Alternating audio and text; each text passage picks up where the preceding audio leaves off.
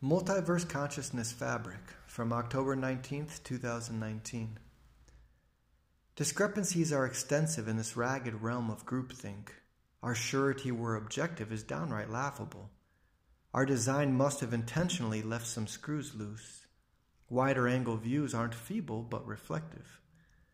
Owning up to our weaknesses makes moral basis stronger. Consider rival arguments as a chance to examine your own. A healthy dose of doubt leads to better assessments. Monitoring and evaluation are underrated, yet essential. Dishonesty with ourselves wreaks havoc on thoughtfulness. We condemn disagreement instead of founding common ground. Ignoring opportunities to breach bridgeable fissures, alienation gains momentum, stranding us on islands. Alone to trudge through the aftermath, we marvel at loudmouths. Those who shout forcefully are addicted to attention. Driven to explain why we're worthy of paradise, the irony persists. Everyone skimps on listening.